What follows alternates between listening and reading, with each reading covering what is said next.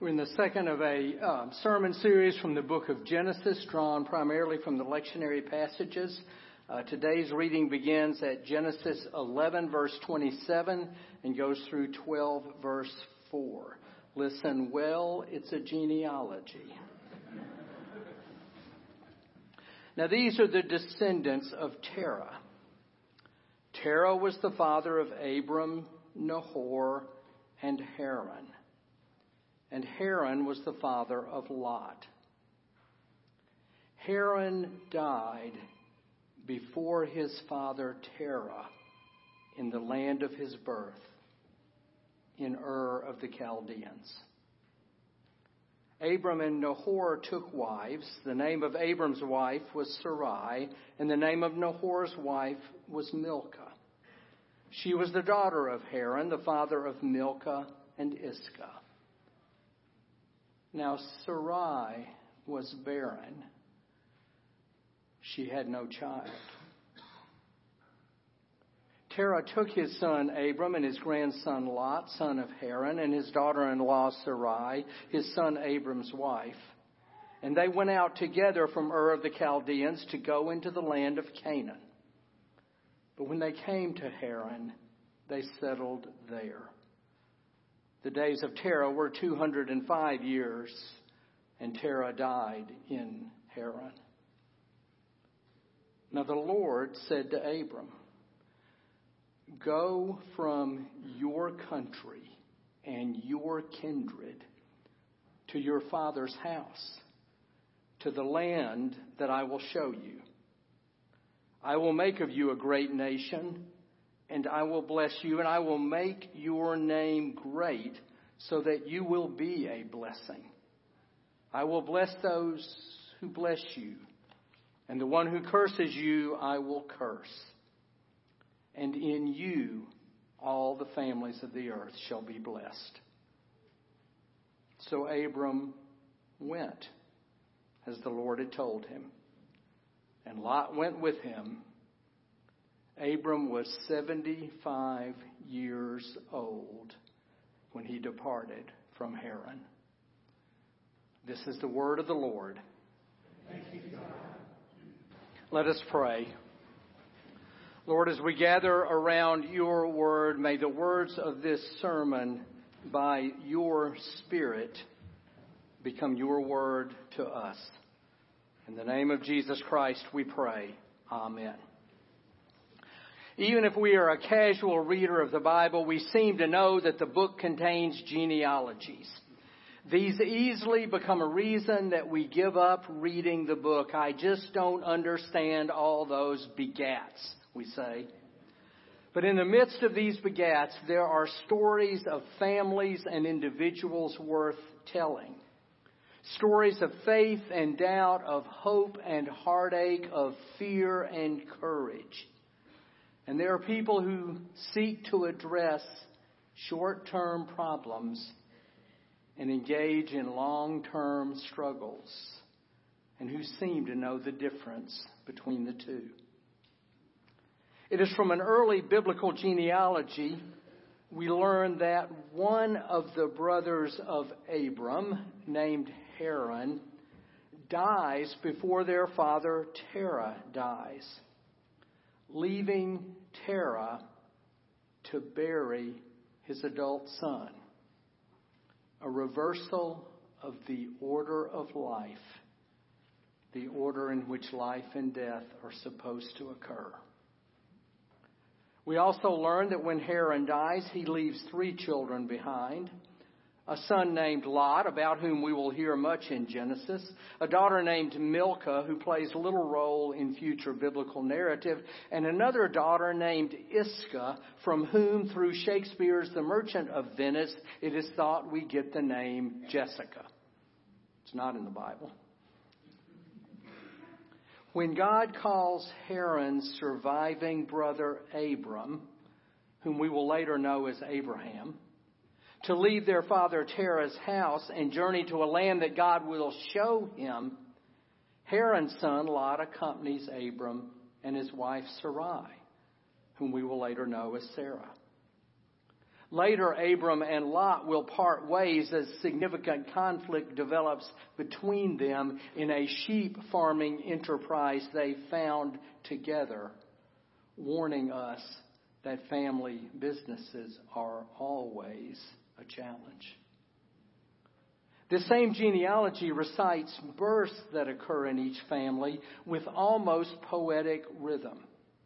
Entries like those found in the front of a family Bible we may have inherited from our grandparents or great-grandparents. The recitation of these births goes all the way back to the generation that emerged from the ark. Listen for the rhythm. When Shem was 100 years old, he became the father of Arpachshad 2 years after the flood. When Arpachshad had lived for 35 years, he became the father of Shelah. When Shelah had lived for 30 years, he became the father of Eber. This list of birth goes on for 6 more generations until we get to our passage. When Nahor had lived 29 years, he became the father of Terah. When Terah had lived for 70 years, he became the father of Abraham, Nahor, and Haran. Abraham and Nahor took wives. The name of Abram's wife was Sarai. The name of Nahor's wife was Milcah. Then, if we have not been lulled to sleep by the rhythm, we notice a break in the patterns of birth, as it is written, "Now Sarai was barren. She had no child." In a rhythmic and beautiful list of births, Sarai is identified as an exception, a tragedy, an aberration, the bearer of an absence, perhaps even a blight on the family history of being fruitful and multiplying and filling the earth and subduing it. Now Sarai was barren. She had no child. Have you ever known what it was like to be an exception, an aberration, an absence from a list of achievements and accomplishments? Have you ever been to a high school reunion a month or so after your divorce was final and the waiters scurry to find a table in which there is an uneven number of settings at the farewell dinner and dance? Have you ever been to an alumni reunion where everyone introduces themselves by the work they do and you have to stand and say, "I've just gone into business for myself," and hope no one asks a follow-up? Have you ever sat through a graduation as the principal who can only speak the language of achievements and accomplishments and awards, reads the seemingly endless list of national merit semifinalists while you simply hope that when the diplomas are distributed, your child's name will actually have made it onto the list? Are you wistful whenever there's an infant baptism in church? Do you open wedding invitations with mixed feelings? Are baby showers hard for you to attend? Now Sarai was barren. She had no child. Thus we are only half a chapter after the Tower of Babel, a chapter and a half after the abating of the floodwaters, 11 chapters, only 11 chapters into the entire book of the Bible, when loss and absence jump out from the page at us. Haran died before his father Terah. Sarai had no child. The unexpected that happens. the expected that doesn't happen. Life cut short. Life never begun. Yet in the very next chapter of this book called the Bible, God speaks into this family in whom absence has been an intruder. God calls one of Haran's surviving brothers, Abram, and Abram's wife, Sarai, to become the first generation of the people God is forming to be the agents of God's blessings to all the peoples of the world. The call to Abram and Sarai involves three elements that God initiates right up front. A promise of land to be revealed and given to them when they arrive in it. A promise of descendants who will comprise the great nation that will become God's people. And a promise that Abram and Sarah and their descendants will be blessed to be a blessing to all the nations of the world. Land, descendants, and blessed to be a blessing. This is the call to Abram and Sarai in the premature loss of Abram's brother, and in the absence of a child of their own. It is a call that comes in loss, begins with absence. Now, if this were Hollywood or Hallmark, Sarah, whom we'll now go call her real name that we know her by, Sarah would conceive in the first segment of the program, have a gender reveal in the second segment, a baby shower in the third, and in the fourth segment, the child would be born in a hospital suite more lavish than any home the child will likely ever occupy. Cut to credits, to commercials, select the skip ads, and move on to the next episode of this mini-series. But Genesis is not Hollywood.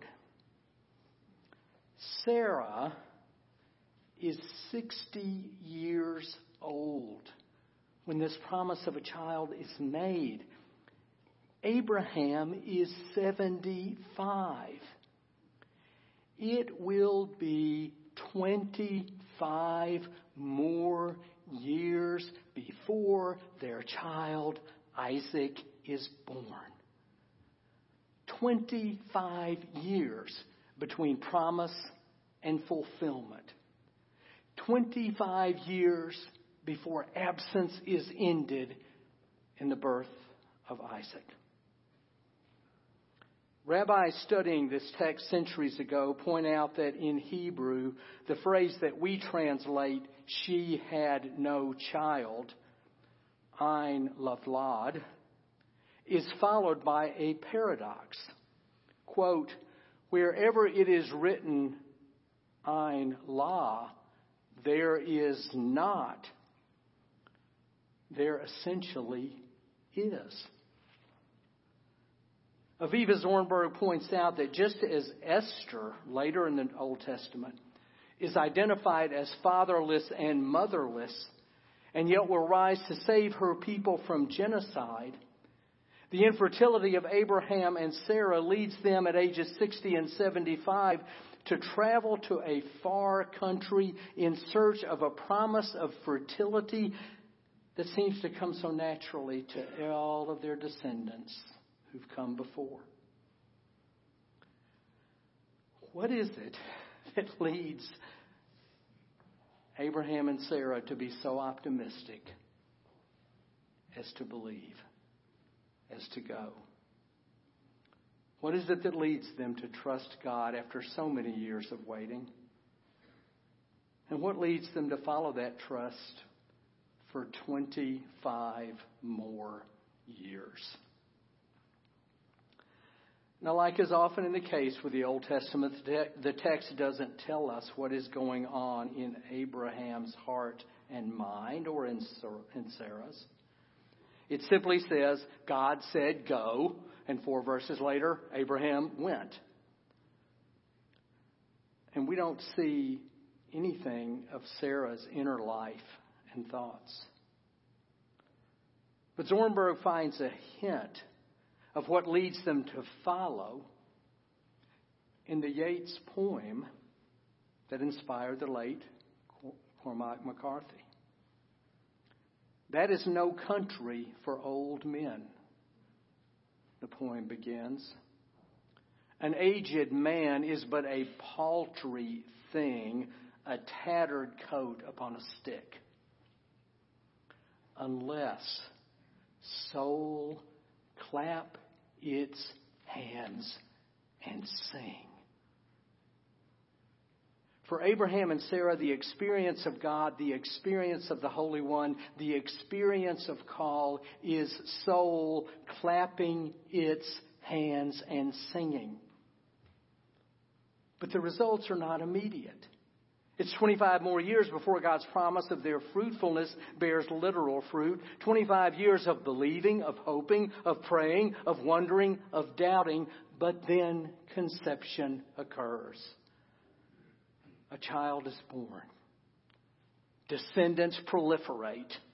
A nation is formed. God's redemption of the human race takes new form. Soul claps its hands and sings. And it all has begun in absence, in pain, in loss, in uncertainty, in wonderment.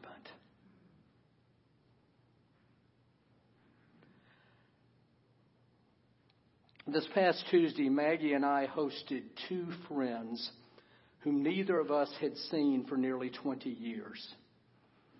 I had once been their pastor, she their church educator, when they were a young couple struggling with infertility. After several miscarriages, they finally had a pregnancy in which it appeared the infant would make it to term, but then suddenly stillborn.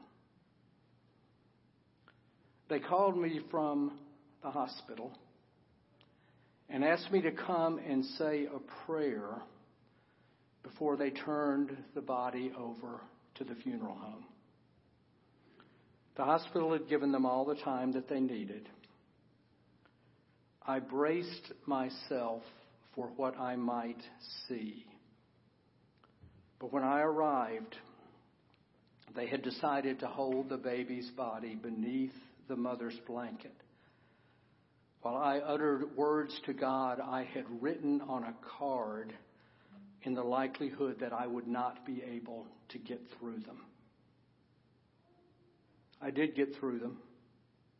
I left the card with the parents as the kindly staff from the funeral home came to take the body and prepare it for its resting place. A few years later, a son was born to this couple, and I was thrilled to do the baptism. But during the baptism, we never got to the words in the water because the child was howling in such agony that the parents, it's never happened to me before, the parents had to take the child out before we could baptize him. We were able to bring him back and baptize him after the hymn and after the benediction, but it was quick and quiet. But thankfully in the Presbyterian Church, it still counted.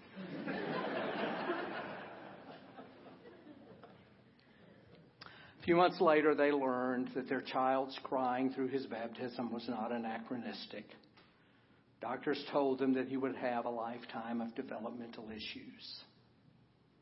2 years later, another son was born with the same prognosis.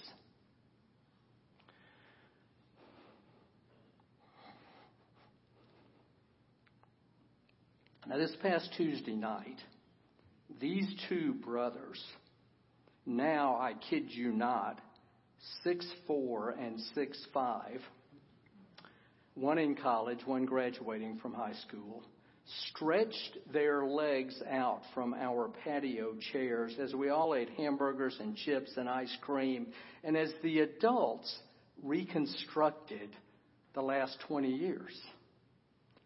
These two young men sat quietly for 4 hours And at times, appropriate to the conversation, they shared their experiences of the past week on this, their first trip to the nation's capital. The Tomb of the Unknown Soldier, the changing of the guard, was their favorite. This couple, both teachers, have dedicated their lives to these two sons. They are as heroic as Abraham and Sarah and Esther.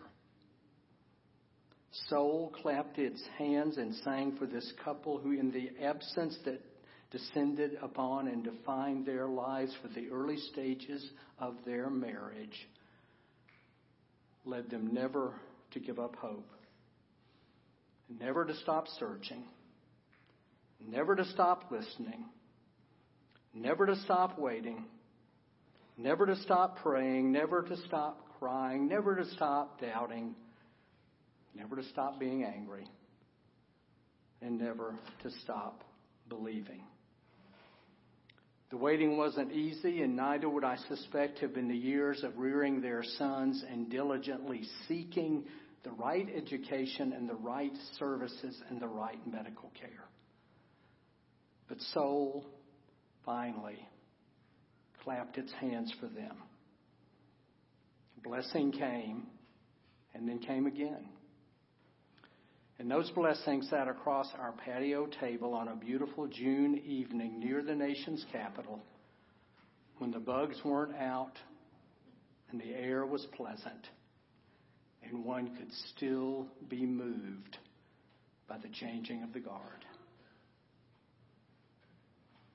Wherever it is written, there is not, the ancient rabbi said. Essentially, there is. Amen.